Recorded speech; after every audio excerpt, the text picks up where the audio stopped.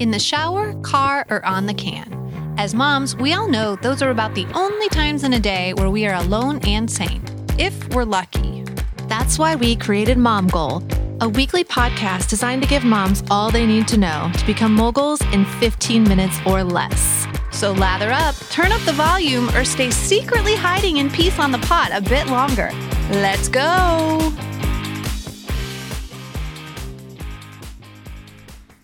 We're back for 5 minutes of physical, and it's time to talk fall, y'all. Happy fall, Raquel. Happy fall, Kristen. Happy fall.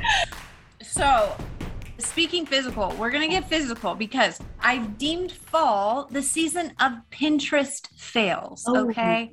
Pinterest fails.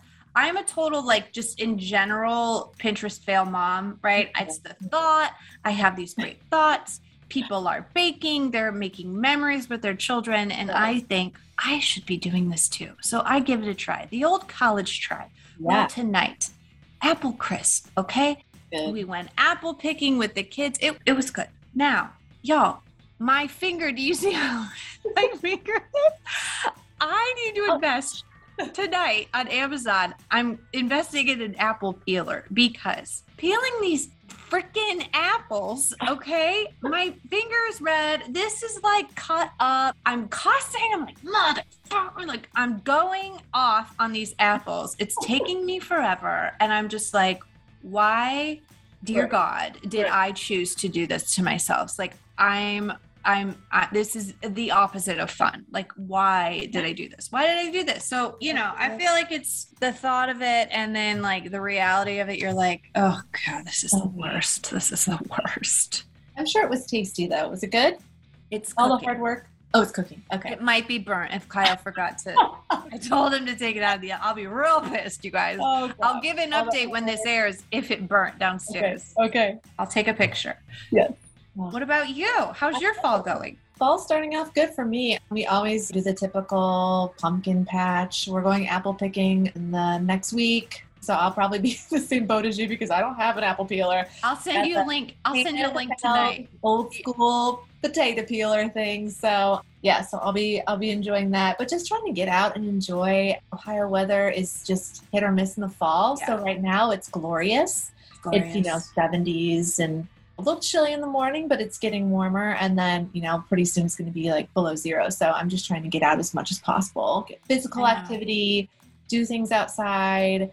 I mean, gosh, do you remember our old school days when we'd go to haunted houses and go to the best haunted house? If you live in LA, you're or Florida, you could partake in this. Yeah. The Universal Studios haunted houses. Oh, by far. Best. Hollywood Horror Nights by far. And my husband Kyle would literally throw me in front of the monsters. He was so petrified. He would be screaming like a little girl. There was a demon on stilts. Do you remember the demon who chased him around in and out of the lines because they knew he would freak out? Yeah.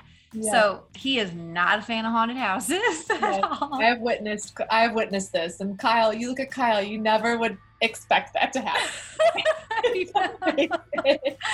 I know, he's just big burly dude, just screaming like a little girl. So yeah, so he hates fall, but it's fun for everybody else. Mom Goals, we'll be back next week talking our favorite granny panties. Yeah. Making our men want to be physical for sure. Those granny panties. All right. We'll see you next week. Bye-bye. Bye. All right, Mom Goals. It's 5 minutes of finance. Jane Galena is back this week to talk all things crypto. I am so excited for this segment. So Jane, take it away. What is all this buzz about crypto and how do we begin to invest? Thank you, Raquel. Well, crypto can be a little daunting, but I'm going to show you because we are already in that digital world of currency. We are in a digital world. We are using digital currencies, the digital US dollar. If you travel abroad, you use a credit card, right? So that's digital currency. We have PayPal, we have Zelle, Venmo. All of these are digital currency technologies. However, these are more antiquated. They were set up in the 80s, 90s with the evolution of the computer. And with all the hacking that we have seen in 2021, it's very, very easy for people to actually hack into bank accounts. The banks will never, ever tell you this. However, it does happen and fairly frequently. So the next step of security that started to evolve back in 2004 is cryptocurrencies, right? And cryptocurrencies are set up with encryption. That's part of the crypto, right? And so these are set up with more secure networks. Now, the one that everybody knows about is Bitcoin. And I'm going to rock your socks and tell you my personal price target for Bitcoin is 0. This is one that is not going. I know, ladies, I know. Everyone thinks this is the one, right? If you start getting into trading cryptocurrencies or sending it to a friend, it is not user friendly. Bitcoin takes a lot of electricity based on the hash rate. There's all these computers that are set up around the world to be able to solve the algorithm of moving the cryptocurrency. If you're sending it to one person or making a purchase, it can take sometimes up to an hour. And the fees are very, very high. And so for that reason, Bitcoin is not in my interest as a potential global currency. I will tell you guys next week which one I do think will be rocking this global market. Ethereum is another one that was pretty much placeholder number 2 and Litecoin number 3. But these blockchain technologies are set up where somebody sends an order and it pings off of all of those computers. That's that hash rate. Then it goes into a ledger that is going to show this person, which is encrypted. It's this wallet account sent money to this wallet account.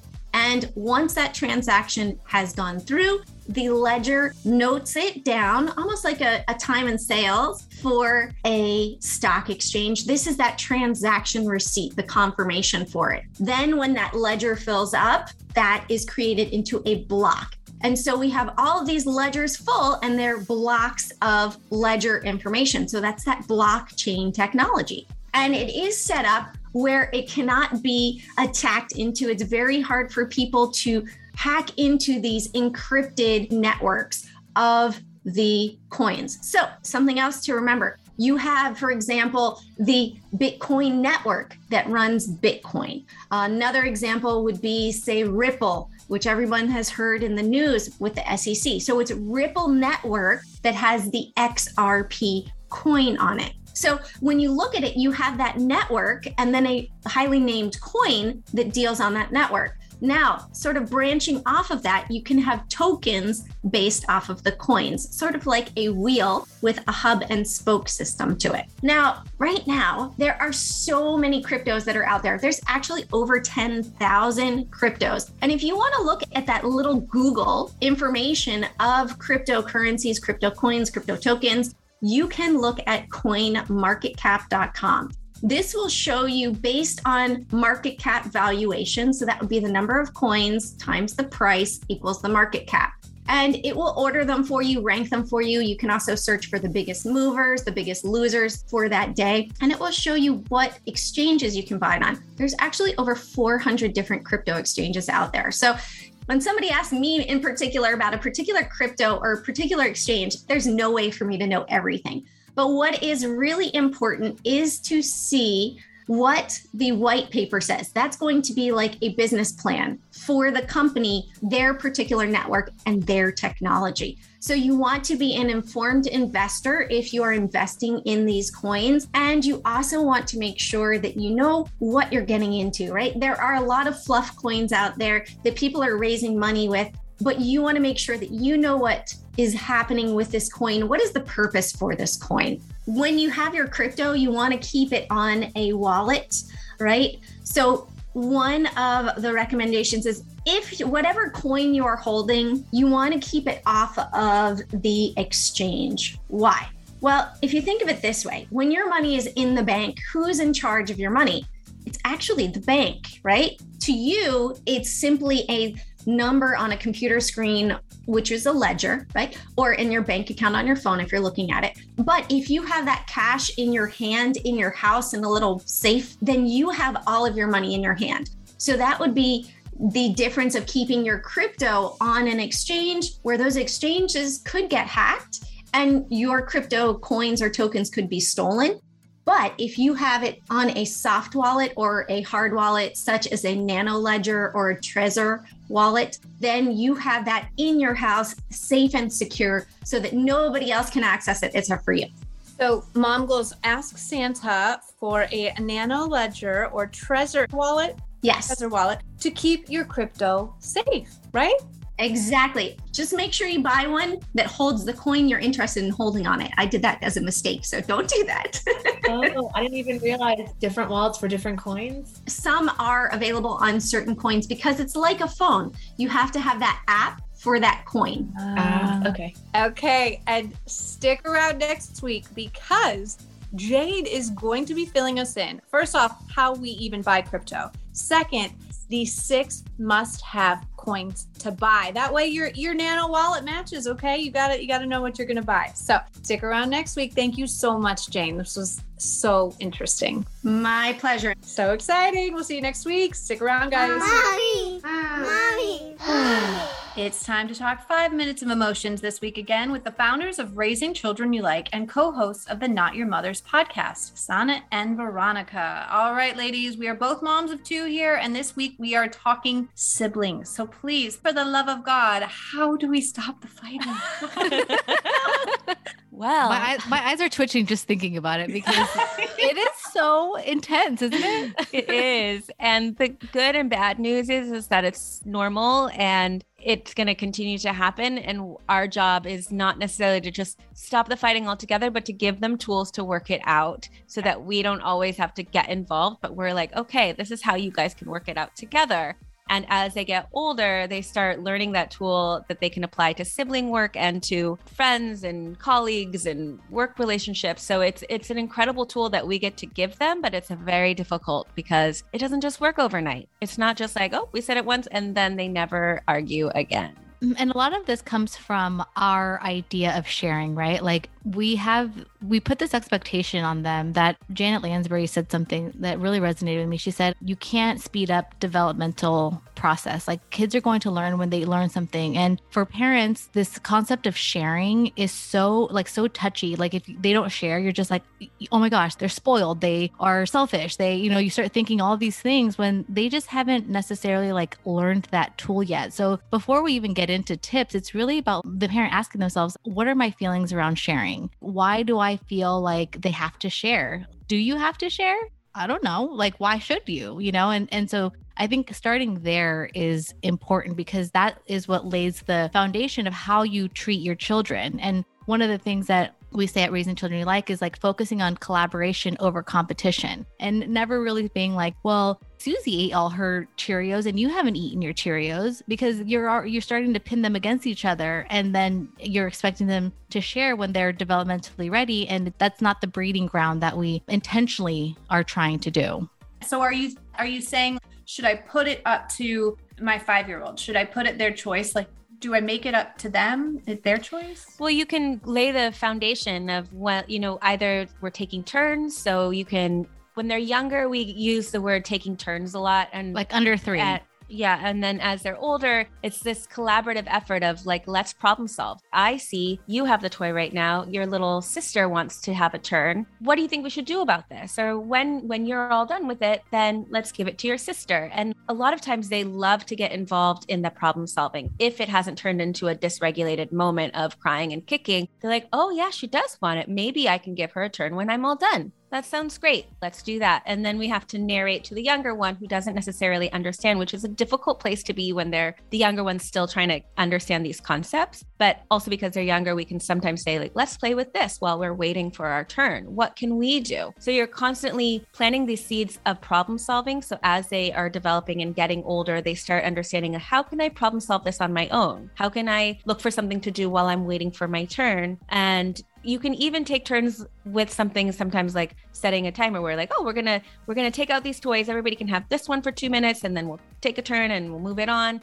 But that's more of like a collaborative effort when everybody's playing with the same things. But yeah, under 3, we take turns, and older than 3, we really try to push and support problem solving, because that's going to be a life lesson. I just feel so passionate about teaching my child, as I'm sure you guys do too, these lessons for life. And we're like, oh man, I didn't get that lesson. Like I didn't get those skills. I'm learning them now, and I'm learning them alongside of my child. And so we're trying to learn them, model them, teach them at the same time. And I heard something yesterday where it was like, the more work we do and the more that we work on ourselves and show up differently and model this for our children, the less work they have to do. Got it. Instead of being like, share with your sister, please, God, just share it with your sister so she'll be fine. Right. I do that too much, but now I'm not going to, because now I know what to do, thanks to you both. So thank you. So in order to raise children we like, we have to start first liking ourselves. So Sonnet and Veronica are back to help us do that inner work next week. All right, you guys, stick around next week. Bye. All right, Mom Goals, that's all the time we have. Thanks for listening. Want more Mom Goal? Follow us on Instagram at Mom Goal. And don't forget to leave us a review.